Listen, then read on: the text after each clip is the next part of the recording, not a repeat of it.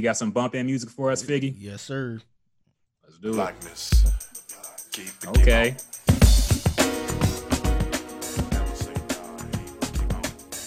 Okay. Wait, I could barely hear the music. Pump it up, man. Okay, there we go. Okay.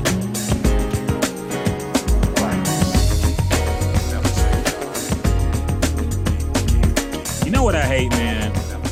I hate when things get ruined for me and I can only think about that one thing. When I used to hear this song, I thought of House Party 2, you know? But now, ever since Chance the Rapper did that whole dance challenge, all I can think of now is Chance the Rapper dance to this song, dog. It bothers me, man. 'Cause I love this song. Sounds of blackness, optimistic. It's funny, I played this song on the show today, and I felt like I won a couple brownie points because only like 2 people hit me up like, man, I like that you played that song. Classic, man. Classic of the old, very much missed pro-black era of the early 90s hip-hop, man. You had this, you had Arrested Development with the Tennessee song. A lot of good vibes going on. It was cool to be pro-black back. It still is now, but it was cool to wear the Kente colors back then. It was cool to wear the Koofies, all that stuff, man. I kind of miss that era, to be honest. Yeah, it's positive music. I'm getting on my old man shit now, like, oh, rap these days, nothing but drugs and violence. Yes. Good way to kick off the podcast, man, because we have a very, very strong black cast for you today, assembled with a very special guest we will introduce shortly. This is, of course, the Gin and Juice podcast, man. We back at it. I'm Ryan Rocket, joined as always by my boy, the man himself, Figgy Fig. Man, Figgy, how you doing, bro? Doing pretty good, man. This is a wonderful Friday, man. Kicking the podcast off right after the show. So, yep, man, it's good. Feel good, man. Super hot out here too, man. So everybody be careful outside. It's like 100 plus. I went outside to get some groceries and I fucking came in sweating, dog. It's tough. Yeah. I hate talking about the weather. I hate being that weather guy, but fuck it, it's hot, man. And we also have a very, very special guest joining us today. This man has a nationally syndicated show now called the JR Sport Brief on CBS Radio. He's also been grinding for a long time, doing YouTube videos, creating content, probably interviewed your favorite athlete at one point or another. This man been on the grind for a while, man, and he's finally on a national platform. We're very happy for him. Very, very educated, very funny, very smart brother joining us today. JR himself of the JR Sport Group joins us, man. Give it up. Take applause. Big applause. Appreciate y'all. Nah, I don't need the applause. Applause to y'all, man. Y'all are putting in work, doing the damn thing too. So I appreciate y'all for having me on. There's no doubt about it. Oh, for sure, Thank you. We glad you made the time, man. Nah, listen. Time is a very valuable commodity, and I appreciate folks who are trying to do amazing things. I have zero problem with contributing and being here. So, like I said, I appreciate it. Glad to rock with y'all. Glad to have you here, man. I gotta ask you real quick. What kind of shirt you got on? So this is I don't. You know what? I have to think about it because I have so many T-shirts. This is a 2016 NBA Finals shirt. Yeah. Curry and LeBron. Yeah. So I walk down the streets here in Atlanta, and people will tell me, "Yo, that's a nice shirt," and I have to think about whether my shirt says "Break Up Suck" one day or whether I have an athlete on my shirt. So yeah. Depends on the day. Okay, yeah, I seen the 2016 NBA Finals, and I'm a Cavs fan. I'm originally from Cleveland, so I had to check and see what type of shirt that was. I'm glad y'all got one out of the deal, huh? Yeah, because the 4th of July is when KD pretty much announced that he's going to the Warriors. I'm like, oh, that's it. Yeah, that's it. Mm-hmm. We got our one. So are you a Cleveland fan or LeBron fan? Oh, you're asking me? Yeah. Oh, no, I'm a fan of picking up clothes that people say, hey, JR, would you like some clothes? I say, yeah.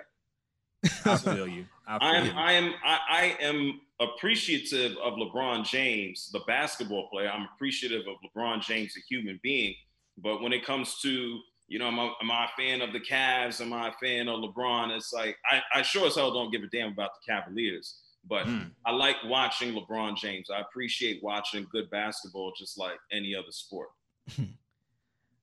I feel you. I can tell you're a real radio guy, media guy, because we love free shirts. That's the best part about working in media. You get free shirts. I haven't bought clothes, and God only knows when. Only clothes I have to buy are the fancy ones. But give me some T-shirts, some shorts, some branded stuff. I'm with it. Word. Yeah, if you ever want to get in good with media people, send us free stuff, man. We always accept that. Food, shirts, any kind of paraphernalia, we down with it, man. So we usually bring in every guest we have that's new and kind of get a welfare check on them, ask how they've been doing in this this quarantine era, how you've been since the lockdowns and all this stuff. So, man, how you been holding up personally since this whole thing started? I'm good. I'm fortunate. We know this has been a rough time for everybody. And, you know, even doing my show at night brings me some type of levity to be able to talk to folks all over the United States and all over the country. But at the end of the day, you know, there's always someone who's going through worse than what you're going through. You know, I unfortunately know people who have passed away. Obviously, it's not fun when you're just stuck in a house for a few months. It's not fun when you hear about more people passing away and dying. It's not fun when friends are losing work. So it's been tough.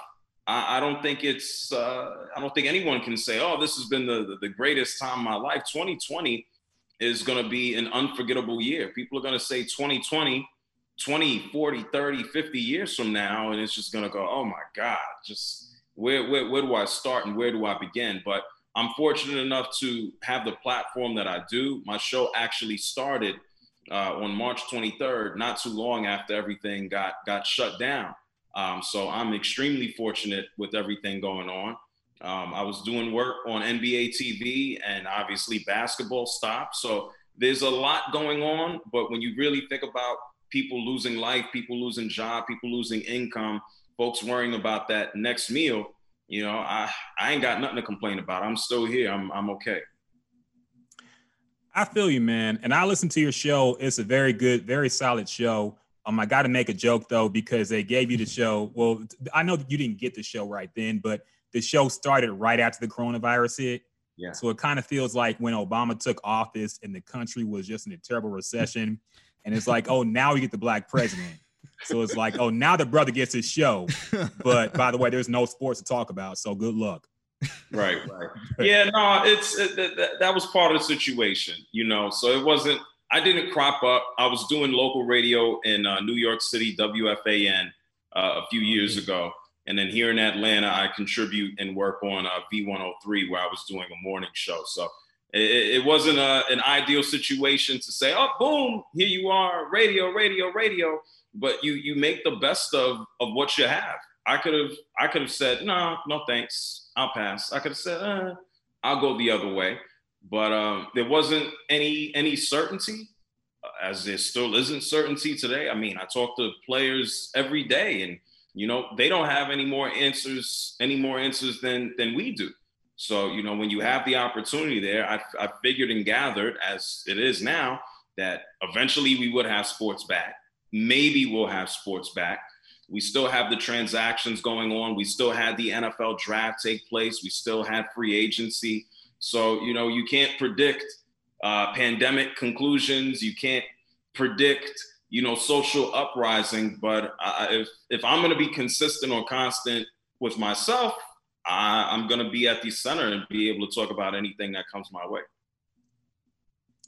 I respect that, man. And I got to talk about this too, because I also think you're one of the few media people who have really kind of put out there the fact that we probably shouldn't be having sports right now, considering what's going on. Yeah. So do you ever feel pressured? Because I know, like, let's face it, a lot of people in media, like, we know what the deal is. We know this is not going to go according to plan. I'm not saying we're not going to have anything, but pretending like everything is going as normal and we're going to have a normal season for football, college football, all this stuff is kind of silly at this point. But do you face any pressure now that you're on a national platform, now that you have, you know, people in high places looking at you and backing you, do you ever feel like, okay, maybe I shouldn't be as honest as I am with some of these takes, or are you just like, I'm gonna be myself? No, not at all. I'm listening to your question. The key part of anything to me is authenticity. I don't care, quote unquote, what is a person in a high place? Someone who tells me, yes, you can do that, or no, you can't. I mean, hearing no, it doesn't matter what you want to do or accomplish. Hearing no is part of the job. So anybody telling me no, okay, that's part of the journey. That's part of the story. So I don't feel any more pressure now than I did when I worked on something on YouTube, where I said, I want to make sure I get a video up because there are people who are going to ask me for it if I don't. I'm fortunate enough to be in a good position. I have good people who've allowed me the opportunity, whether it be at Entercom, Westwood, and CBS Sports. So I don't have no problem. I show up and I do my job, and people leave me alone, and I go about my day. I'm always open to criticism. I'm always open to hearing folks' opinions, but it's a part of life. And when you put yourself in a public position, everybody's going to have an opinion, and it's a matter of having discernment of whose opinions matter, because not everybody who says something to you is deserving of a response, and not everyone who has an opinion is qualified to actually have one, or an educated one, I should say. No, very important to remember, especially on social media when you're on Twitter interacting with these people, man. Not everybody got to be responded to, especially when you blatantly trolling and being ignorant. So, yeah. No, you're definitely right, man. So you mentioned YouTube. I want to get into that too, because me and Figgy, of course, work in sports media, but you came through I guess a less traditional channel, but the way that's probably going to be the way that most people get into the industry in the future, which is from YouTube, social media. Your YouTube channel has millions of views now. You've been doing it for, I want to say, about 10 years now, more than that. Mm-hmm, mm-hmm. So when did you actually start that channel, and how did you get from where you were then to where you are right now? Well, I started that channel in 2009, and time flies when you're having fun, because to me, that feels like yesterday. Yeah. I think about all the experiences and places that I've been. But I grew up in the kind of entertainment space. My uncle is a DJ named Fat Man Scoop. He was out of New York City. So I had an opportunity every now and then to be at the radio station. When I was young and was able to work on the books, I worked as his assistant and booked studio time. As I got older, I helped work with him in television and podcasting. I did some work on my own. I met other musicians and helped them out with social media. And we got to a point where I met my uncle's manager. His name is Charles Stetler, and Charlie worked in hip hop for a long time, and he became a big supporter of myself. And so, 2009 was a real jump off point for social media. In videos, we were finally moving into iTunes and podcasts and starting to see more digital content from video online. And so one thing that we didn't have, you think about, it's crazy to think this is 11 years ago, we had ESPN. Bleacher Report was still being written by folks in their bedroom. SB Nation and those folks, Jim Bankoff, he was growing the company. So sports still existed in a traditional space. And we were starting to have car shows on YouTube. We were starting to have cooking shows on YouTube. But sports, because of the rights aspect of it, it was pretty much highlights. And there wasn't commentary like there was. So I was encouraged by a dude named Fred Seibert to start a sports blog. And he says, hey, you're producing all of this content, TV, radio, podcasts for other people. He says, I am a distributor of content. He had something called Next New Networks. It's like a record label situation. He says, hey, I got an R&B singer. I got a rocker. I don't got a sports guy. I don't got a sports show. I can help supercharge what you're doing if you can attract an audience. So that's what I did. I put up a video in 2009. I was able to create traction for myself. I signed with Next New Networks, and they were bought by Google and YouTube. So their company was used as kind of the first incubator for YouTube to create shows and build a blueprint to, you know, up the content value. And I was a part of that wave. So from there on YouTube, I did work locally in New York on SNY TV, the home of the Mets. Did some work with WNBC in New York, all while maintaining my YouTube. There was a point in time where I did online videos for Bleacher Report before they were bought by Turner.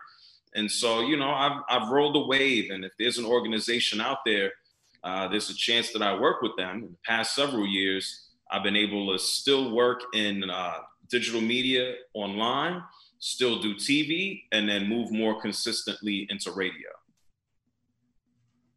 Okay.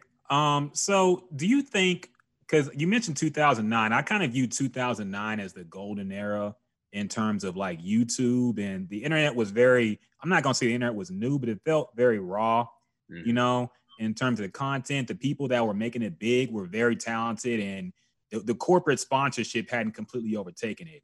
You know, you mentioned Bleacher Report getting bought out, all these things happened. So I would like to think that your way is still viable, but do you think that, because, you know, it's hard to monetize videos on YouTube now. They made it damn near impossible to really get any money. So do you think your path, the way that you got here, is still viable? Let's say you're talking to a young kid trying to break in. Would you tell him to do what you did, or would you kind of remix it to better fit this environment? No, that's perfect. You got to remix everything. You got to look at the current climate and roll with it. If I was starting out the same way in YouTube, there was no Instagram video. Yeah. You know, that's flat. To be honest with you, I don't remember having an Instagram account when I got started on YouTube. I had to go and say, when I started on YouTube, I remember I did a poll on YouTube in one of my videos, and I even said, should I create a Twitter account? So that shows you where things were in 2009. And so if I want to utilize social media today to be a sports broadcaster, whether it be on TV or radio or an interview or whatever the case may be, people have other mediums. There's YouTube, there's Facebook, there is Instagram. You know, I would be abusing the hell out of all of these free tools just to go ahead and get content out there. YouTube wasn't what it is. There was no YouTube TV when I got started. There was no subscription service to YouTube. It was, you're on YouTube, and this is the algorithm. And there was also a community of workers at YouTube who scoured and looked for content to highlight. There was an editorial team. You know, now things are so big, it skews more towards an algorithm. I feel you. Yeah, I just think about the people who made it around that era, and it's just, I kind of miss it, man. Even though it's more raw and real, I think it's a lot more corporate now, which it happens to everything. It happened to hip hop too, but, you know, I miss the blog era a little bit, man. It's very nostalgic for it. Well, it's still out there. I just hope you're not watching it, because there's enough people talking about nonsense in earlier years, blogging about everything possible. Man, yes. I want to say too many people have a podcast, but some people might say that about our podcast. So I don't want to put that out there. But not everybody needs to have an opinion, I feel sometimes, man. But not everybody's great at this, but I don't want to put ourselves out there either. So since this is more of a hip hop and culture podcast, man, I did want to get your top 5, bro. I know you're from the Bronx. You hail from the Bronx. Mm-hmm. So I kind of have a rough idea who might be included. But I want to know yourself, like, who is in your top 5 best rappers of all time? Well, you know what? That's a matter of personal opinion. Like, it's impossible. You can't have 5. Like, hip hop has been around long enough that it's impossible. There's no such thing as a top 5. It depends on who you want to rock with and who you like. I mean, so obviously, folks that I really appreciate and can listen to at any point in time. Big L. Okay. Big L, Jay-Z, Nas, Tupac, Biggie. And that excludes people that I appreciate. Every single night when my show comes on, whether people realize it or not, I have Scarface opening up my show every single night. You know, there's folks, there's just too many rappers. I mean, I love Q. I can go on and on and on and on and on. But those are the 5 I rock with. There's certain elements of, like, I like Big Pun. I'm not a fan of Big Pun's long work, but some of Big Pun's singles are great. You know, Fat Joe has been around so long. I think Fat Joe is unappreciated for some of his his earlier work with FloJo. You know, there's Busta Rhymes. He doesn't put out music like he used to. I mean, there's a lot of folks. Hip hop has matured, and it's hard to say, boom, these are your five. I get where you're coming from. I think it's overrated to have a top 5 best list, because what do you consider best? You know, that's where all the endless arguing comes from. How do you consider, what is it, sales? What is it, lyricism? How do you rate lyricism? So I agree with that, but I do think it's possible to have a top 5 your favorite rappers, sure, rather than just people you think that's the best based off of some arbitrary ranking that you made up yourself. Cool. You know? I mean, Cool G Rap, Rakim. Okay. I mean, there's so many folks. It's KRS-One, and this is obviously me coming from New York. And I fortunately, I've met a lot of these dudes. One of my favorite songs of all time is The Message. You know, I know Melly Mel personally, and like I could play The Message all day long, every day. And, you know, he has his own opinions, and that would go on for a long time. But it's hard. There's so many great musicians. You know, hip hop comes from the dirt. It comes from the community. Like how many people do we know from every hood in the United States of America that has skills good enough to be in an NBA, but you only get a few spots? Like I could pick up some dudes out of Harlem right now. I can go to DC. I could stick here in Atlanta, and I can find some cats that's ready to ball and to light your favorite NBA player up. They just ain't in the league. No, I feel you, man. I feel you. Yeah, and I definitely agree with Jay-Z in that top 5. I will say that much. I think he's number 1 personally, but that's just me. So I also kind of want to get your opinion on this too. What do you think about T.I. made a video about 50 Cent, and he said that the South has been disrespected by Northerners, by New York rappers who want to come down to the clubs, but they don't respect their rapper lyricism. And this debate has kind of been brought up again. So what's the energy like over there? Because I feel like, I will say, as a person born and raised in Houston, I always kind of felt like there was a time in which New York kind of reluctantly bumped our music, but thought of our, like the bigger, more vocal people like the Funkmaster Flexes and them, they didn't really respect Southern rappers like I feel they should, and a lot of people felt. So what's your take on the regional differences, man? Is it all just the same thing to you, or? No, it's moving in that way. And a lot of it goes for what we were talking about. It's social media. You know, you don't necessarily you still will have distinct sounds. The cultures are different in between big cities. You know, Miami is not New York. New York's not Houston. Houston's not LA. You know, so there are differences in sound. You know, right now in New York, you got drill music, and you got folks coming out with Pop Smoke. In DC, you know, go-go has always been a scene, and that's an influence down in the music. You got Luke in Miami, where you wanna bump some bass. You know, somebody like Rick Ross, I know, out of Texas, but then also still out of Florida. You know, a lot of his music has more of a soulful sound. So you're gonna get those distinct differences. But a lot of the folks I just named, those are older rappers. Those are older musicians. You know, you listen to some of the folks coming out of New York right now, you would think they're out of Atlanta. You would think that they're out of Georgia. The sounds are so similar. It's not the same. The world is smaller, just like everything else, even in hip hop. I feel you, man. It's definitely getting a little more, even rappers in Houston now, the Atlanta influence is very, very prominent here as well. So. Oh, yeah. I agree. Atlanta has moved into the spot, and it's not just because of music. It's because of the culture dating back to civil rights, and even with the Confederacy formerly strong here. You know, the emblem is a phoenix. It's about a rebirth, and a lot of folks come here. A lot of folks. The city is growing. The city is booming. The Olympics had a lot to do with that.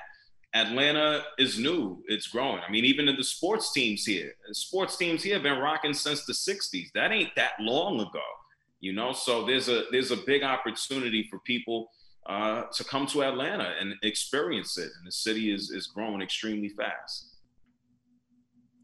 No, you definitely can see that, man. I talk to young people all the time, people who are trying to be rappers or break into the game like that, and they always feel like they need to move to Atlanta to really have a chance to make it, because they kind of feel like the energy here isn't the same as it is over there. So it's true, but you can still get to a point of oversaturation. yes, Like I will tell you, a lot of times the cream rises to the top, and you know, if you sound like somebody else, if you remind me of somebody else, there's a lot of folks who sound exactly the same. It's like, what is going to make you stand out? It don't matter if you're trying to rap. It doesn't matter if you're trying to play ball. Like, what can I look at you and identify that's different? What am I going to appreciate about you that's going to make you stand out? So I venture to say people can come to Atlanta. People can move to wherever they want. You know, unfortunately, there's a reason why we got such a big homeless problem in a place like Los Angeles. Especially young people, you know, folks think that they're going to go and chase the dream, and they end up in awful situations living out on the street. And you can always go to anywhere, but I hope you got the talent, the resources, and the plans to back it up. 100% agree, man. All y'all Migos and Young Thug clones need to mix it up a little bit, man. We already got those. Do something new. Yeah. You want to ask something, Figgy? Oh yeah. I was gonna ask. I noticed you do some work with Bit Tigger, and recently, man, I had to go to YouTube and watch Big Rap City in the Basement, and I didn't realize how much I missed that show, man. Just the whole vibe of going in the basement and the DJ there and all that stuff. I just want to know how is it working with Bit Tigger, because it seemed like he kind of been out the spotlight a little bit. He kind of just been doing the radio thing. So like, how you doing? How is it working with him? Tigger is amazing. I mean, he's extremely talented. There's a reason that he's had longevity. It's because he's a great human being first, and he's also damn good at his job. And he's a people person, and you see that whether or not you're on a red carpet, whether you're on a stage, whether you're in a basement, whether you're in a club. You know, he's a human being. And I always find folks who happen to be good human beings first, you know, you tend to have longevity because you're being real with who you are. So Tigger's awesome, you know. He'll still be on BET hosting, getting that call. He'll still be out here in Atlanta getting a call. He still works with Fortune 500 companies, getting a call. Still holding it down on V103 on the radio, getting a call.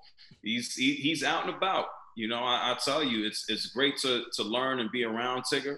And you just see the respect that he gets. It doesn't matter if it's a celebrity. It doesn't matter if it's someone out in the street. You know, he has folks' respect for a good reason. He's great at what he does, and he's a great human being. He always seemed like that, man. He always seemed like that was a one show I feel like an artist could probably go on and feel comfortable. Whereas, you know, if you go on Funk Master Flex, you're going to feel like he's super aggressive sometimes, you know, and some other people. But yeah, Big Tigger always seemed like he was having a good time on that show, man. I do miss Rap City too. That's a show that probably should come back to try to make a reboot with him. I will be up for that. Do it the right way though. That's all I'll say there. Do it the right way. But I'm a show for my guy Tigger. Make sure you go to Tigger's website and you can go ahead and get a Rap City Raise Me t-shirt. Damn. T-shirts and hoodies are right there. Might have to do yes, that. everybody. I'm actually check that out after we're done, man. That's dope. Check out that man's website. So we do break down some new releases here. I will admit there's only one I listened to. It is Friday. It's a new release Friday, but you know, it's early in the day, man. I ain't heard the Juice WRLD album. I did think it was kind of crazy that him and Pop Smoke dropped consecutive weeks, but you know, I guess that was just how the rollout was planned. But there was a song I took interest in that was promoted a few days before. Kid Cudi made a surprise announcement that he was making a song with Eminem, which I thought was, you know, very out of left field. They're very different artists. Eminem's more of a rappity rapper, and Kid Cudi's more like a vibe type artist, you know. So I thought it was very weird. The pairing seemed strange to me. And I haven't been a fan of Eminem's most recent work. So my initial gut reaction was like, uh-oh, it's going to be something really corny. But the song dropped, man. I listened to it about 3 times already, just back to back to back. I got to say, I enjoyed it. I was surprised. But let me get your take first, Figgy. How you feel about that song, man? I really enjoyed that song too, man. I listened to it about 3 or 4 times. And I was really surprised at the way Eminem was rapping. He was kind of rapping a little slower, where I could actually understand what he's saying instead of trying to rap a million miles per hour. But I thought the content and what he was saying was really good, and he actually had a message in his verse. So I think that was a pretty good pairing, man. It might sound awkward just by name, but I thought it was a really good feature for Kid Cudi. I agree, man. And honestly, like after hearing the song, the pairing made more sense because I know Kid Cudi and Eminem are both like recovering addicts. You know, they very highly publicized drug problems in the past. I think Kid Cudi might still smoke, but I know Eminem's like completely clean now. He doesn't do anything. He mentioned that in the song too. So on that end, I understood it. I do like when Kid Cudi raps more. This sounded more like the Man on the Moon era Kid Cudi, you know, actually rapping on a track and not just humming and singing. So I did enjoy that. I thought Eminem, that I'm glad he's done screaming. That's my main thing. I'm glad Eminem. No more kamikaze Eminem.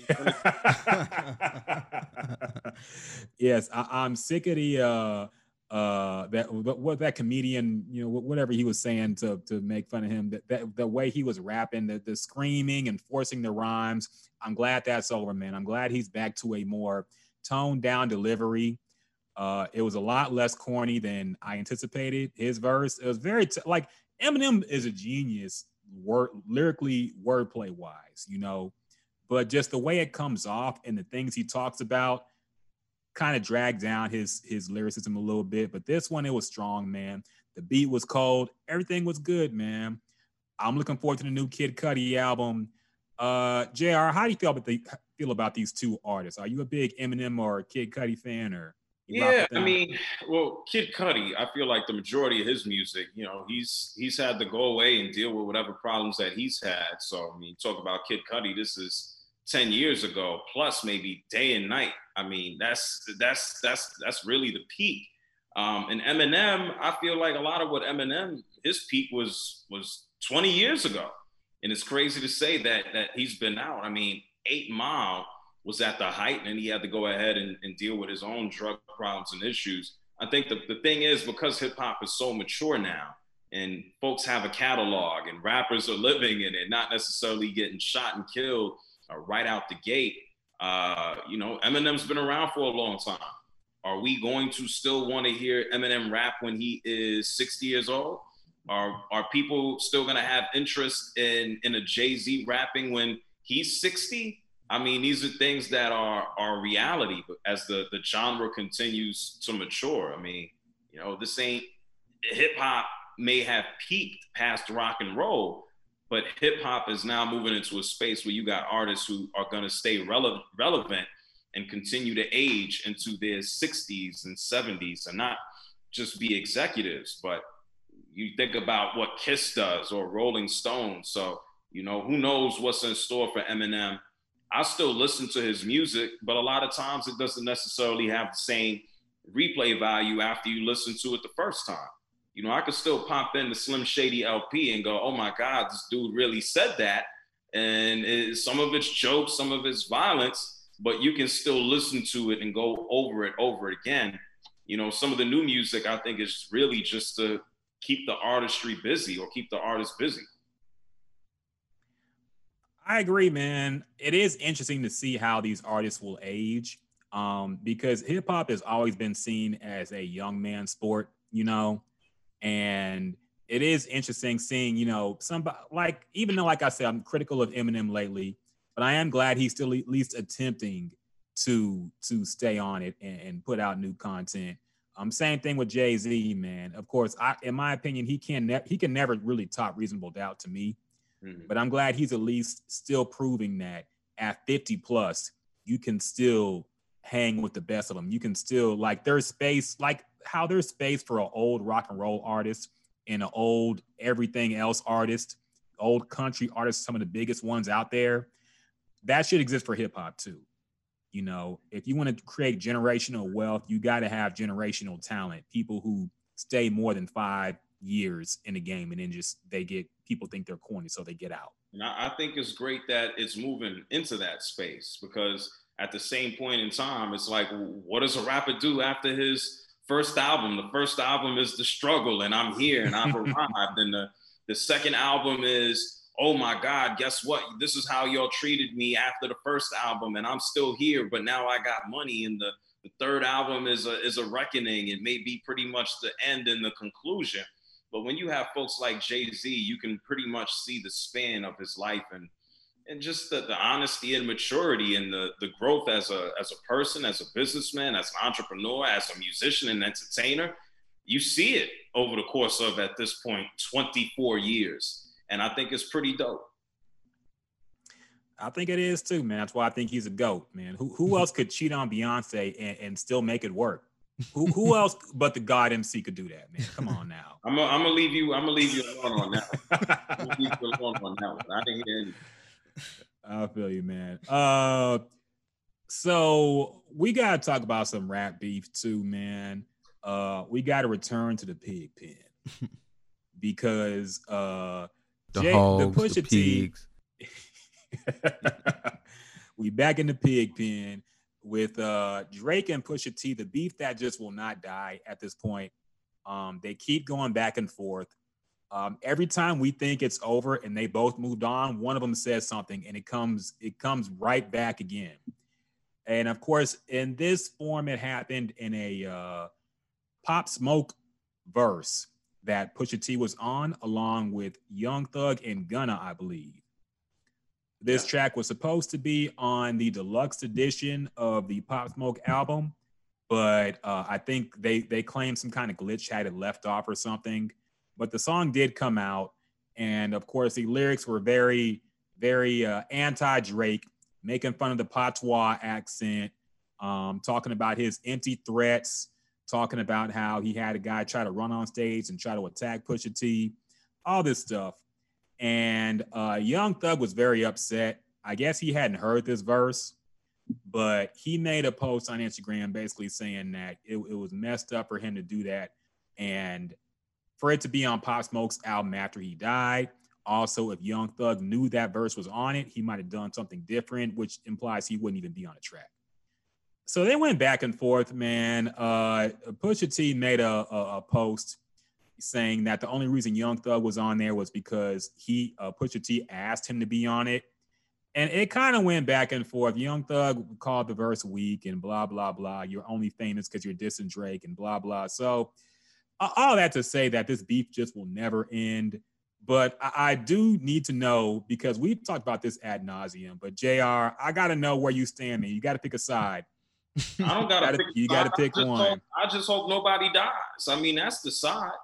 I enjoy both artists. I mean, shoot, I remember when Drake came out, I mean, I never watched the TV show that he was on in a wheelchair.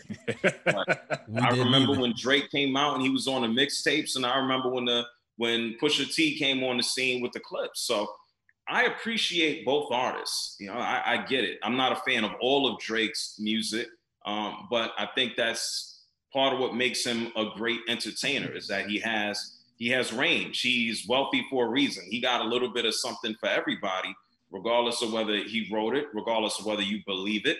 He's had success with the music he puts out. There ain't no doubt about that. So, you know, at this point in time, like, I don't give a damn about their beef. Just nobody died. That's really the simple fact of it. And when people are in their own spaces, that means there's less odds for them to get their ass whooped. So I encourage everybody just to stay in their own space. Who you think won this beef from the beginning? Oh, man. Well, you know, Drake came with back to back and then charged up. No, Meek. That's the Meek. Yeah, that's the Meek Mill. Oh, see, I'm mixing them up. See, I'm already backwards. The most I can tell you is that I know Pusha T got personal. that much. What was the Pusha T album that he came out with? It was like the artwork. Daytona. Whitney Houston's bathroom. Yeah. Yeah. Just all messed up. And then he's outing the guy for having a illegitimate child with a porn star or whatever the heck she was. And, you know, that's dirty. That ain't fighting fair. But that shows you how much I give a damn about these guys and their beef when I'm over here thinking about Meek and Drake at the same time. Now, I think Drake won that one. It is funny that because every New York dude I talk to or have heard from is on Pusha T's side. They feel like, and of course, battle rapping is really most famous in New York. That's really probably started in terms of, you know, it being a real competition. And I feel like in a lot of those freestyle battles, man, I feel like it's anything goes. You know, anything they dig up about you, they could talk about your dead mom and they could talk about your girl. Like, it's really anything goes in those gritty New York freestyle battles. So in that respect, do you still think he went too far, or was it just the spirit of the battle and Drake stepped in the arena, so everything is fair game? Nah, listen, when you are a public figure, everything is fair game. Like, you putting yourself out there. You got to be prepared for what anybody says about you. You know, I don't know what their relationship was or was not prior to the records and the albums. That's for them to know. I don't know their personal relationship. It's no different. If I have a relationship with you, you know, we can be professional about what we're doing. We can know that we can be competitive. There's a space for everybody, but you know, do you expect your best friend to come out and say something about your mama, even though you may not talk for 5 years? You know, you may look and go, yo, why are you doing that? But if this is just a guy walking down the street and wants to be throwing insults at you and your wife and your kids, then you ain't gonna be surprised. So it depends on the relationship. But you know, when you're a public figure, everything is up for grabs. That's just the reality. You know, look at something like TMZ.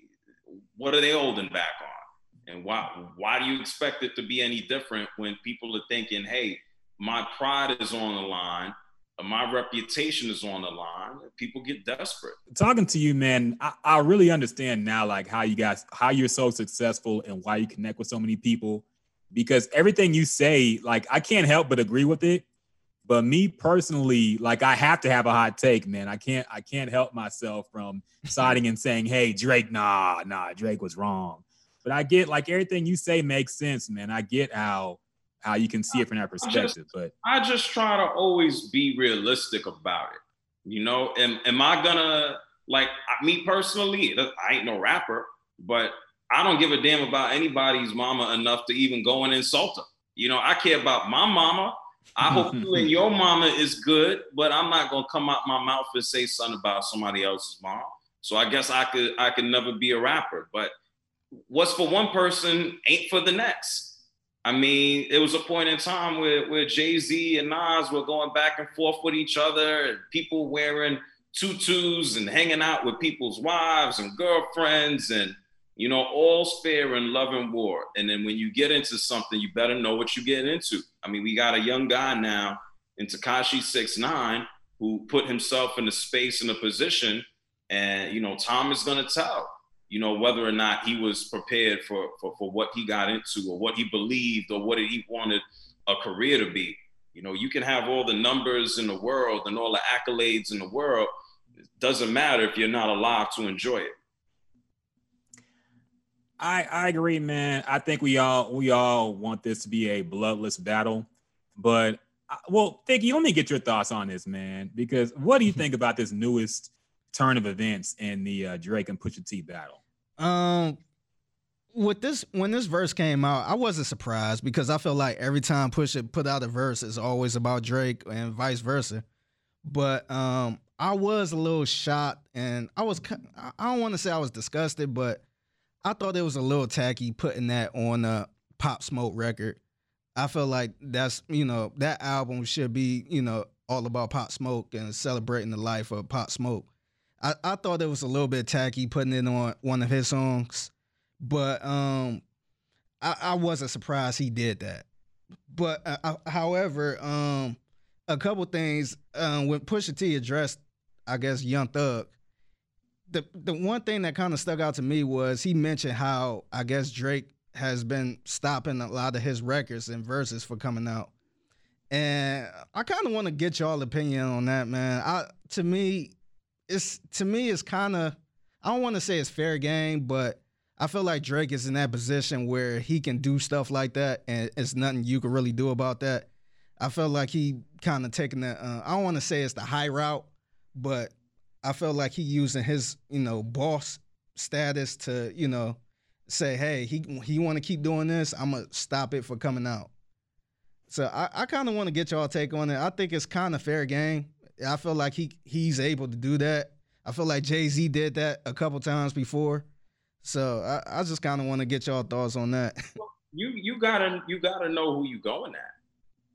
It's really that simple. If I remember correctly, wasn't there a point in time where Drake, somebody said something to him and it was just like, you know what? I believe it was Pusha T. Like, why are you now gonna respond? Like, this is where you are at. And I believe it was Jay Prince who told him, yo, this is where you are at. You're gonna go back and forth with him. How long are you gonna do that? You're gonna lower yourself to where he's at, not in regards to lyricism, but his career. Look, Drake is in a space and a place where if you want to book Drake, if you want to make money, if you want to sell out the arena, the reality is you do that with Drake. And if Drake says, hey, I'm not going to show up to XYZ because this rapper is there, whether you booked him yesterday, 6 months, or this year, then I'm not showing, he has that. And at reality, I don't think Pusha T cares. I think he has what he's done, and he's just going at it from a lyrical standpoint. But he knows where he's at. He's not a stupid guy. Sometimes you pay the price. You got to deal with the consequences that come with it. Not everybody is, though. Some people are too dumb to realize what they put out can sometimes bite them in the ass. Yeah. No, you're right, man. I have a few thoughts on that. Number one, I do agree that putting that verse on Pop Smoke's album is a little bit tacky. I mean, I get that y'all in the beef, and Drake keeps bringing it up too, so I'm not going to say it's just Pusha T, but I feel like if that verse came out and Pop Smoke didn't sign off on it when he was alive, you shouldn't put it on after the fact. That being said, I also, on Drake's end, I understand it would depend on how this happens, how he's blocking these verses. If somebody told him and he made a call to somebody, that's one thing. If he actually is listening and being super nosy whenever he hears a Pusha T verse and then calls somebody, that's kind of weird, and super snitchy. But if it's just, somebody lets him know, hey, Rick Ross got a song with Pusha T and Pusha T is dissing you. And Drake just tells somebody else, like, nah, kill that. I don't think that's a big deal either. I mean, if Drake can do it, then why not? If I can block somebody from calling me an asshole on Twitter, I would. If I could stop people from dissing me publicly, I would definitely do that. Who wants to be dissed like that? So I'm not. It depends on how Drake is doing it. If he's being super nosy and looking out for any Pusha T verse, that's one thing. But if his man just gave him a heads up and said, hey, this is going down, and Drake said to kill it, so it got killed, that's a whole nother thing, man. I can't knock that. Yeah. But I also think Pusha T is a smart guy, man. I low-key feel like he did this intentionally because he knew Drake would block it. So this gives him another weapon to use against Drake. Now Drake is the police. Now he's a snitch because he's telling on me for dissing him and getting my stuff blocked. So I low-key kind of feel like he anticipated this, and that's why he did it in the first place, just to see if Drake would actually block it. And since he did, now he has another thing to diss him with, calling him a snitch and whatever. So I think this might have been choreographed a little bit on Pusha T's end, man. But I don't know. Maybe it's giving him too much credit. But that's just how I feel about it. Nah, he is smart. Like I said, I enjoy music for both of them. Keep it on wax. I don't care. Go ahead, diss each other. Give me something to listen to. Give me something to talk about. Just keep it on wax. I feel you, man. The only thing I'm worried about is I feel like Pusha is going against a machine and Drake, because don't nobody want to burn bridges with Drake. That's why Young Thug jumped out there and said, hey, like, nah, because he got a relationship with Drake. And the only thing I'm worried about, I feel like Pusha T is really smart. I just don't want him to get blackballed somehow, where Drake starts stopping albums from coming out or start doing little stuff where he can't get shows and all that. I know Pusha T kind of put himself in that position, and I don't think he care. But I think I'll get a little upset once he start blocking albums and stuff like that. It's unfortunate, man, but I feel like this is kind of a Cardi B and Nicki Minaj situation, where you got to pick one and choose. You don't see people collaborating with both of them. It's either one person or the Tekashi ain't never going to be on a Cardi B album, and Cardi B's people are never going to be on a Nicki Minaj album, man. That's just how it is. So it might be something like that, but I don't know, man. Like JR said, though, hopefully it all stays on wax. I feel like Drake gets caught up in this mob boss persona sometimes. So I just hope nothing bad happens, man. I hope mob ties don't get involved and pig pen mentality. The pig pen mentality. So we got to get a little spicy here, man, because something did just drop today, and we talked about it before. The Jada Pinkett and Will Smith Red Table Talk, man. We got a clip prepared.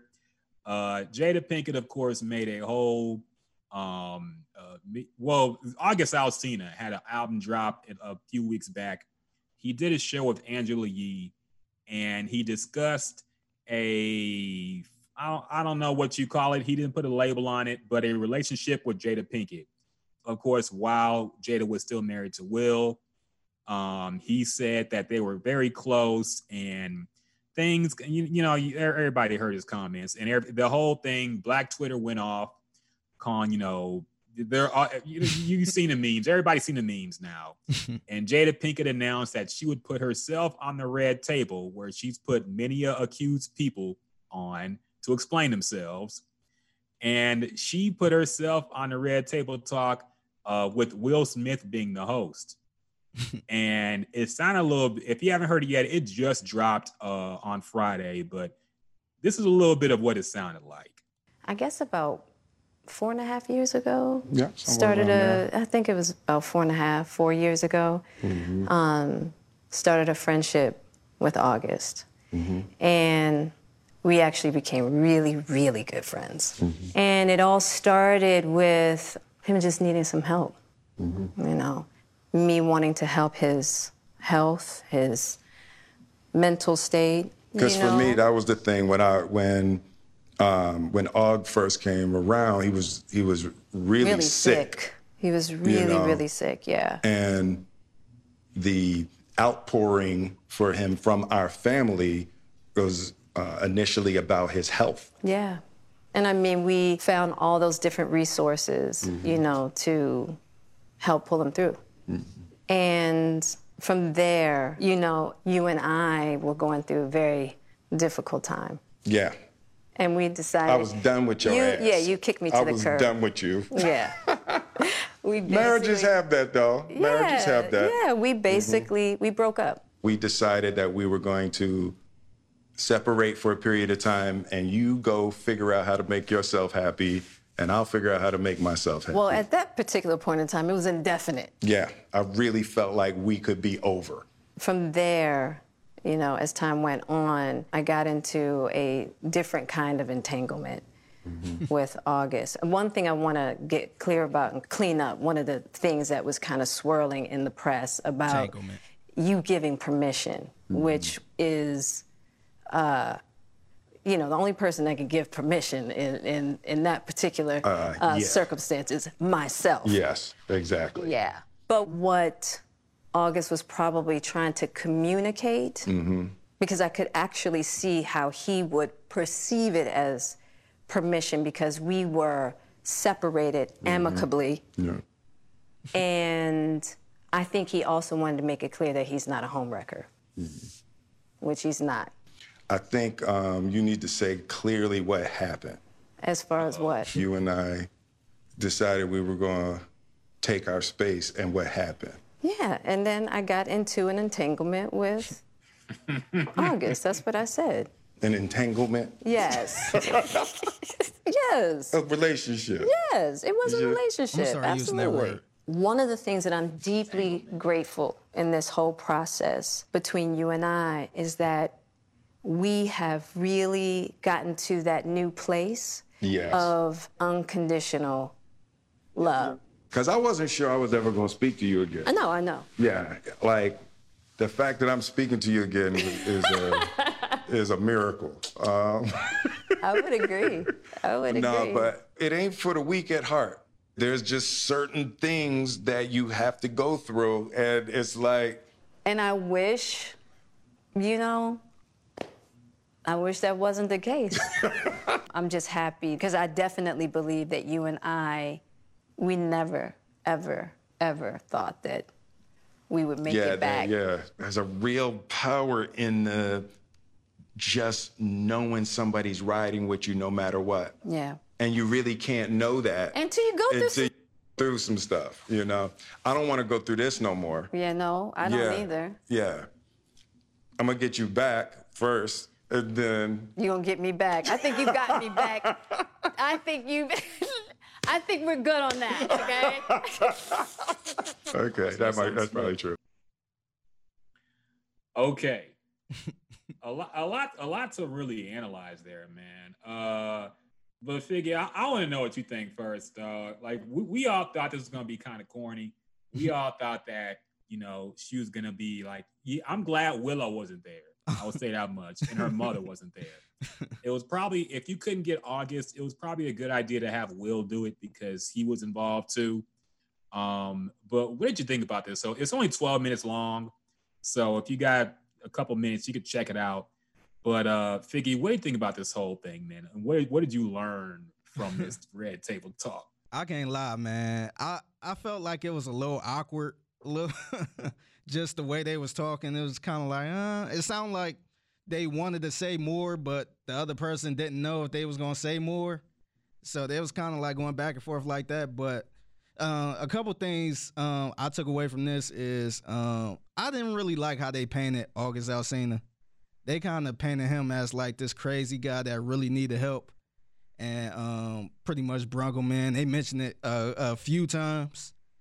And the other thing is, it seemed, I don't want to call Jada toxic, but she seemed kind of toxic. It seemed like she brung a dude that needed help ended up in a relationship with him. And I don't know, it seemed like she was kind of preying on somebody a little bit. I don't think she's like that. I don't know her personally, but it seemed like she was kind of preying on somebody who really needed help and ended up in a relationship with him. What else I took away from this? I thought it was kind of weird that they even brung him in for help in the first place, especially with them going through whatever they was going through. Because, I'm a married man, and the last thing I need to do is bring in somebody else and try to help them when, I probably need help myself. So I was kind of wondering if they really was broken up during that time, or are they just using this right now as an excuse to, make it seem legit instead of bringing somebody in a marriage. And the other part is, I think that last part with them joking around a little bit, saying, I'm going to get you back. Mm-hmm. That seemed real awkward to me. So I'm wondering, and Jada mentioned how, nah, you already got me back. I think we good on that. So I wonder what did Will do to the point where she like, nah, I think you good. I think you got me back already. I think we straight on that. That's a couple things I took away from it. Man, I watched it right before the podcast, and I basically agree with most of what you said, man. I don't have a problem with Will being there because Will's like a naturally funny guy. So he can make an awkward situation a little bit less awkward just off of his charisma. Plus the fact that he was involved. And I like the fact that he kind of pressed Jada to be honest, because she kept using this floaty language to like an entanglement. I got into an entanglement with August. And it's like, just say y'all were in a relationship. That's all you got. Like August did the same thing too, honestly. He was walking around the issue and not being forthcoming about, you going to say all this stuff on the podcast and not say the whole truth. It sounds kind of weird. But I agree with you, man. I'm not going to say Jada is toxic, but I do feel like she comes off as a bad guy here a little bit just because she's 20 years older than him. You take in a kid who you admit was sick and get into an entanglement with him and then go back to your husband and kind of leave him out in the cold. So for this to be taken seriously, they should have had August there if it was really about healing, because Jada tried to kind of frame it like she was the victim here. And I feel like you're happy now, so you already did your healing. You admitted this with Will. Y'all healed. August is the one hurt. You saw him on the podcast. He got rainbow hair now. I don't know what he going through. But it seemed like he was the hurt one. I think that they should have had him on if they wanted to have this be taken seriously and actually move on from it. But it is what it is. This was kind of done for the clicks, I feel, because nothing really. It was weird that her people denied this too in the beginning. That was kind of weird. She put out that PR statement and they denied everything, and then you came out with this and said it was all true. So it's like, okay. But it was done for the clicks and whatever. If it makes them feel better, it's fine. JR, I know you think this is all silly, man, but do you have any thoughts on this whole debacle? And are you surprised it even became a big thing on social media? No, well, I'm not surprised it became a big thing on social media. I'm gonna say this as I got to roll in a minute, but how many people how many situations do we know where folks are in situationships? Or people go on little breaks and end up with a baby or a different relationship or talking to someone they ain't got no business.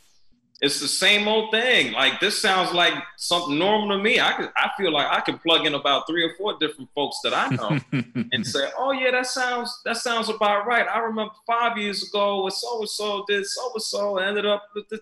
So entanglements, situationships, like this has been the MO and what's been out there for the Smith relationship for years now, regardless of whether you want to call it open or swingers or they have issues.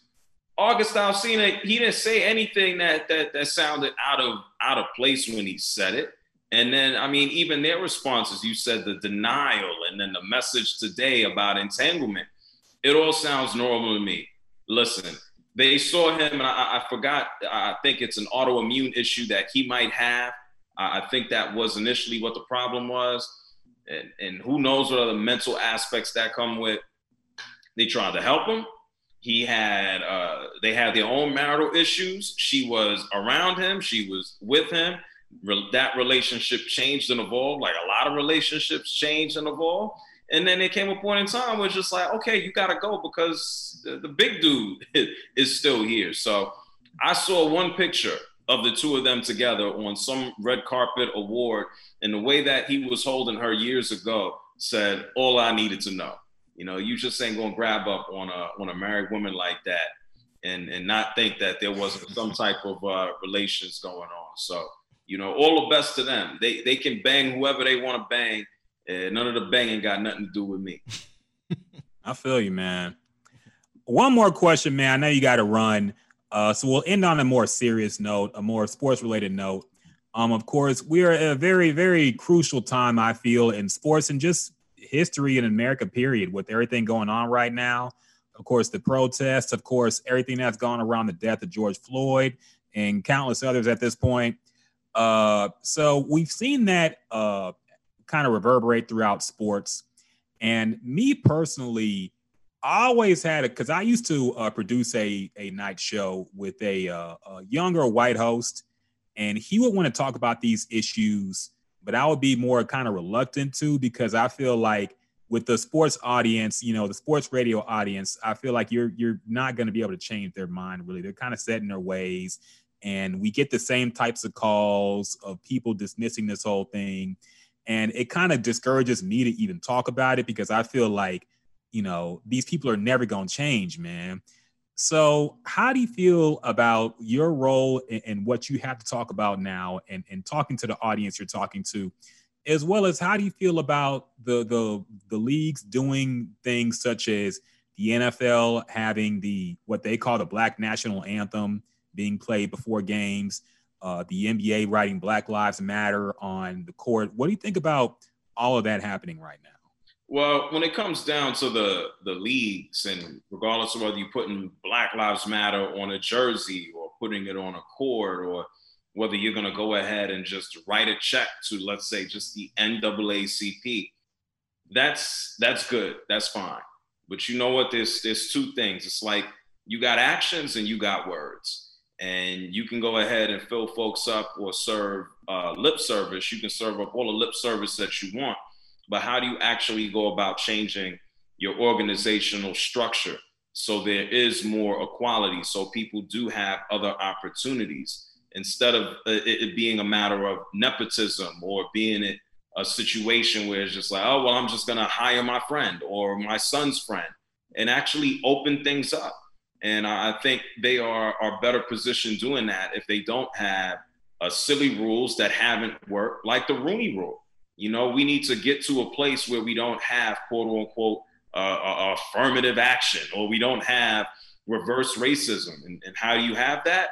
You have people of influence who decide, you know what, we are better off. We're more well-rounded organization if we give other folks a chance. But people fear losing their own power. People fear what they don't understand, what they feel intimidated by, what they refuse to understand or venture out and see. So you can sing the Negro National Anthem. You know, for me, a Black man in America, I don't give a damn. Like, I don't care if y'all sing the Negro National Anthem. I care that y'all can actually set up a system where you set up a pathway to ownership, where instead of having to have a Rooney Rule, you actually hire minorities. I mean, there's a lot of actions that can be taken to kind of even out the playing field. And a big part of that is education, but then also putting people of color who are qualified in the positions to run things. And that starts at the top down. So you could sing, lift every voice and sing, you know, every single week. You can write a check to a different organization every single week, but that's not doing enough. You know, Black folks here in the United States of America shouldn't have to feel that they assimilate into a culture that doesn't appreciate or doesn't want them. And that's what it's always been. You know, white folks don't have to, quote unquote, assimilate into Black culture, but we see by the consumption of it here in the United States of America and all over the world, Black culture is appreciated. And it's when you want to turn and say, hey, I want to be a part of it, is when it's like, okay, stay in that place and stay there. And be happy that you have this opportunity. Be happy that you have that. Be happy that we aren't where we were. And, you know, sit down and be good. And that's the space that we need to get away from. So lift every voice and sing for the NFL. I don't give a damn. I know the NBA is a lot more progressive in what they do and their structure, but they can do better as well. And I hope that folks continue to demand that. And I think the one thing that's going to help impact that is time. And we have different generations who are sick and tired of it, who want change. And it's going to come in time, unfortunately. And then for myself, I guess that's the second question. For myself, you know, when I go on air, it's not necessarily trying to change anybody's mind. It's I can only tell you what I think and what I feel and what I believe. And you know what? Every now and then I'll have a caller call up and go, you know what? I didn't think about things that way. And I think we can all be a little bit more open-minded. I think we can all, there's never such thing as too much education. And you can also be empathetic. And we have a lot of folks who dare not even try to understand where other people come from. And you can argue with a brick wall. That ain't always going to do you so much good. Some people are going to be brick walls and some people are going to be putty. Like, it's not my job to change anybody's mind. It's my job, first and foremost, to entertain. But I'm not going to be a shill just to shuck and jive for anybody. I'm a human being first. And I'm just going to say what it is in the most respectful way possible before I even say, hey, I'm going to hear and, you know, jingle a bell for you. I respect that, man. On both points, very, very, very good points, very salient points made on both of those, man. I think we all agree that the NFL, like anybody can make a post on social media. Anybody can put an all black logo and not post for 8 minutes and 46 seconds or whatever you want to do. But that's all kind of fluff. We all do want to see more systemic change in these organizations and industries. And I hope we'll get there, man. I don't know if we'll get there yet, but I hope we will. And time will tell. But shoot, anything else? Any closing words, Figgy? Anything? No, that's it, man. I think we good. Yeah, I appreciate you coming on, man. And congratulations to the JR Sport Brief Show on CBS Sports Radio. It's funny because we always talk about how it's not enough black sports people around, and it's good to hear you on the national airways, man. I appreciate that, and I can tell you, I certainly don't have influence on getting folks on air and saying, okay, we're going to have more folks, but I would tell you that more opportunities are coming, and we're going to have folks getting their just due.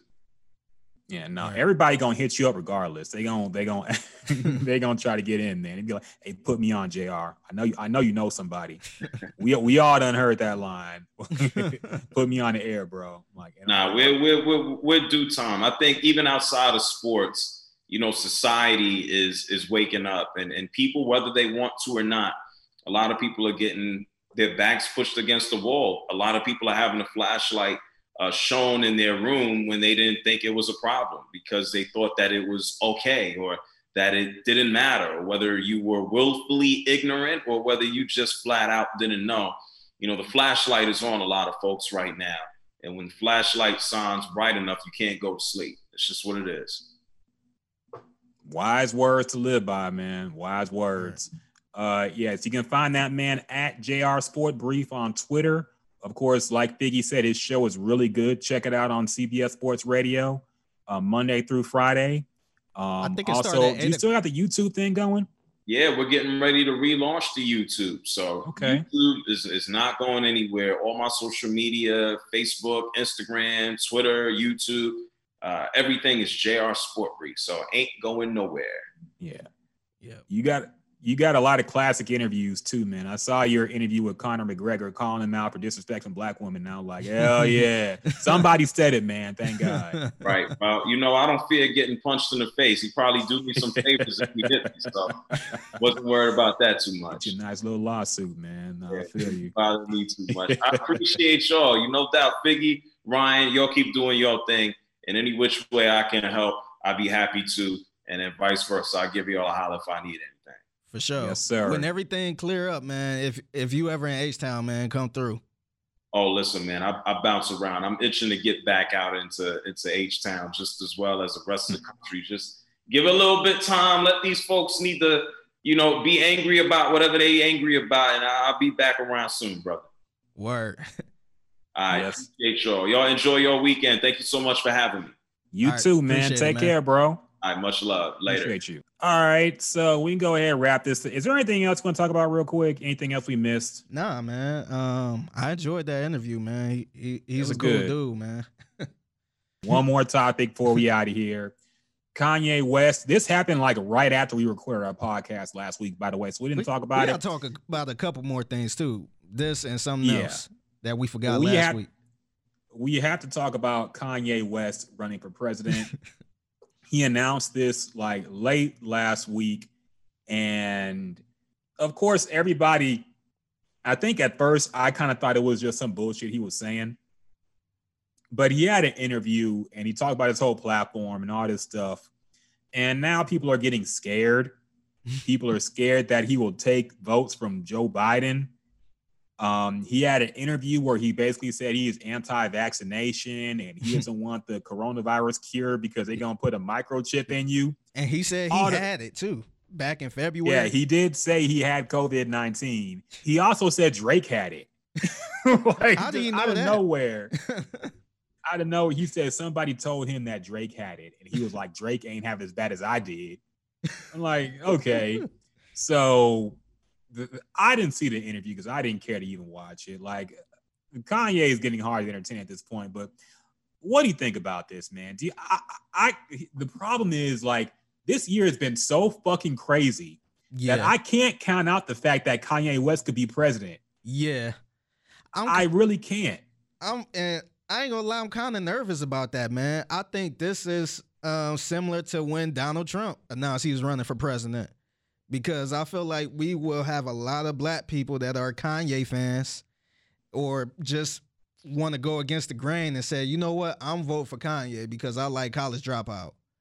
Yeah. I think we will have a lot of those type of people. And I mean, if you asked me this maybe 5 years ago, 6 years ago, I would have said, nah, he ain't getting no damn votes.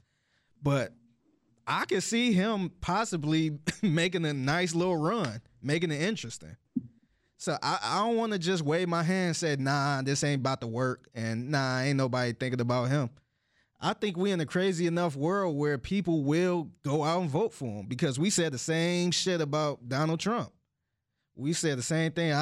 He'll be out the race early, and nah, he was the last man standing. So I guess I'm not saying Kanye will win, but I think it'll be interesting, man. I think it's gonna be super close, and it's gonna be very 2020-ish. Yeah, the thing about Donald Trump, though, is that he got the Republican Party nomination. So after that, it was completely possible he could be president. People still didn't believe it, but it happened. Yeah. But Kanye announcing in July that he's running for president this year So he got seemed more like a stunt months to me. Yeah.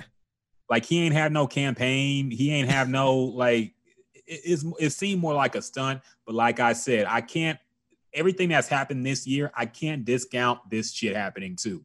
And two, you gotta look at it, man. I feel like black people are a big reason that Barack Obama got in office. Yep. I think that played a major part. People got out there and voted. And so I think if people really wanted to, it's a bunch of Kanye stans. Mm-hmm. I think if they really wanted to, they would do the same thing, because let's be honest, we really don't care for Joe Biden. So it's kind of like, I've seen a bunch of people saying, I'd rather vote for Kanye. Mm-hmm. I don't think it's just one or two people. So I can see a lot of people just doing it because he black. A lot of people doing it just because it's Kanye and because they like Yeezys and stuff like that. I can see people doing that. And like I said, I'm not saying he will overtake Biden or anything like that, but I can see that really making a big difference where we like, wow, I'm not even surprised it's 2020. And here's the thing too, man, because I keep seeing the blame being shifted to black people, and people saying, oh, Kanye's going to split the black vote.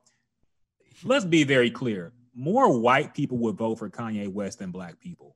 Yeah, I agree. White people are some of the hardest Kanye fans you'll find, man. His shows are mostly white. So, and he got a lot more white fans after him endorsing Donald Trump, President Trump. Yes. So I can see that. Yeah, it would not be just black people voting. Like, you might see people kidding on Twitter, but it would be majority white people voting for Kanye if this whole thing is actually real and he does run. But I don't know, man. Hopefully it's just a bad album rollout. Because here's the thing, I knew Kanye would eventually run, but I thought he would probably run in 2024, which made more sense. Yeah. Especially since he's trying to be a Trump guy, I figured he would eventually run for president just off of how he was talking. I didn't think he was going to try to pull it this year. Yeah. So I don't know, man. It's whatever. It's 2020. Yeah. Nothing surprises me no more. Fucking President Kanye wouldn't be the craziest thing that happened this year, probably. So actually, no, it probably would be. You know what would be fire though? You know how Uncle Murder usually do the end of the year wrap up song? I'm kind of excited to hear that, man. Just to hear all the crazy shit that happened. That hoe would have to be like 30 minutes long, man. It would have to be as long as Too Short's Freaky Tales, the original one that was like 15 minutes long. Yeah. It had to be as long as that shit. Dog. So we'll see. You said something else we didn't talk about too, right? Yeah, the one thing we mentioned last week that we didn't get to was the academics versus Freddie Gibbs. Freddie Gibbs. Yeah, we never mentioned that at all. And I know you had some strong takes about Freddie Gibbs on this. Oh yeah, man. So I mean, here's the thing. People, if you don't like academics, the best thing to do is just not even talk about him, because he's not a guy who can live off of not getting clout. Yeah. He's not an artist. He don't make music. He don't really have a fan base based off of anything he provides for the culture. It's just more like, I guess he's a role model for nerds, and they kind of look up to him. To me, I don't want to disrespect him by saying this, because I know he kind of made a way, but he's kind of the Tekashi 6ix9ine of media a little bit. Oh, 100%. He got in by trolling. Yeah. And he's doing the whole Chicago thing. Yeah, and he still do the same thing, kind of. And like I said, he got a nice platform and all that stuff, and, people still go to this platform. He with a big company, but I don't know, man. I kind of take him with a grain of salt now, man. I try not to acknowledge him whenever he says something or it's back and forths. I was just a little surprised that Freddie Gibbs got in the back and forth. Now, he was joking around a lot on there. It wasn't nothing too serious, but it's just like, come on, man. Like, you better than that. I will say, like, Freddie Gibbs annoys me, man. This is why I don't like having Twitter for my favorite rappers. I miss, like, back in the 90s when I didn't know shit about my favorite rappers, except what the media showed us, and that would be in between commercials on MTV or something. Yeah. We didn't really know shit about like what Biggie did outside of rap, really, what some of our favorite rappers did or how corny they might have been. We didn't know. We just heard the records. Freddie Gibbs has great records. He has great work, but he comes off as trying too hard on some shit, man. And this goes back to the shit he said about Young Jeezy. Yeah. I understand saying that Young Jeezy ain't relevant, but Freddie Gibbs can't be the one to say that. Yeah. Because if they both had a show, who's going to sell more? Yeah, like, who's more relevant than, even though Jeezy ain't musically relevant compared to like a Drake, he's way more relevant than Freddie Gibbs. He was still a high-end artist at one point. Most people don't know who Freddie Gibbs is. Yeah. Honestly. And most people have at least heard a Young Jeezy song at some point. Drew Lock was rapping a Young Jeezy song at a game, at the Broncos game, man. Like, people know who he is. Most people don't know who Freddie Gibbs is. Yeah. So for him to say that, I thought was kind of corny. And that went back to this whole beef. Freddie Gibbs will crack on anybody, but this went on for too long, dog. Yeah. He ain't have to make shirts. Yeah. He ain't have to make merch of distant academics. Yeah. Because when you do that, you're basically saying, okay, this person is on my level to where I need to actually destroy him. Like it's Jay-Z and Nas, Like Freddie gonna really beef about his biggest beefs right now are Jeezy and DJ Academics. Yeah. And he's in my top 5, man. So it's like, I'm trying to separate the music from the person, but I understand an afternoon of cracking some jokes. I get that if you bored, but this went on for a damn week, dog. Yeah. Nothing but academics disses, photoshops of academics. Like you making him more powerful by bringing him up on your feed all day, dog. Yeah. And at some point it gets corny, man. I'm like, just do something else, man. Do another record with Alchemist. Do something else, but I'm tired of this shit. Yeah, I kind of agree, man. And to your point on social media, it made a lot of people corny. We talked about this before. We ain't got to get deep into it, but I feel like social media made Bow Wow super corny. Yes. And if it was no social media, or if he didn't have any social media, I think he would still be kind of. I think women would still love him. Because if you look at somebody like Sammy after he finished, he kind of just dropped off the face of the earth. He wasn't out and about or on Twitter heavy, but he kind of popped back up when he got a little older, and he kind of watched what he do. He's not out there trying to embarrass himself or try to do the most, and that's why a lot of people will look at Sammy more than a Bow Wow. People see how corny Bow Wow is now, But you couldn't say that back when he was a kid. Nah, you're right, man. We've seen too much of people, and it's made people like Bow Wow. It definitely killed Bow Wow. Even though Bow Wow did some shit before social media that people kind of tuned him out for. Him hosting BET and all that shit was kind of, I don't know, but yeah. But look at women wanted to marry Bow Wow. That's true. Yeah, so they like you can't find anybody out here now that's saying that's standing by them words. And me, it's all from kind of rough. And I don't want to blame it all on social media, but it's kind of letting people in too much. We kind of see who he really is now, not just the music. Yeah, man, I agree. It's kind of tough for Chad right now, but it is what it is. So, yeah. All right, man, we can go ahead and wrap this thing up, I believe. I want to give a special shout out and thank you to JR, or the JR. What's it again? JR Sport Pod. Wait. Sport Brief. JR Sport Brief. I'm losing my mind, man. JR Sport Brief. Check him out on Twitter. Check out his show. Very special guest. Thank him for joining us. I got to run, take a leak. I ain't even going to lie. So I'm going to wrap this thing up. Thicky, you got something to promote, man? No, man. Just chilling, man. Yes, sir. Just chilling. About to go get a haircut. All right. Y'all have a blessed weekend. Everybody take care. Stay safe. And we out. I gotta run, man.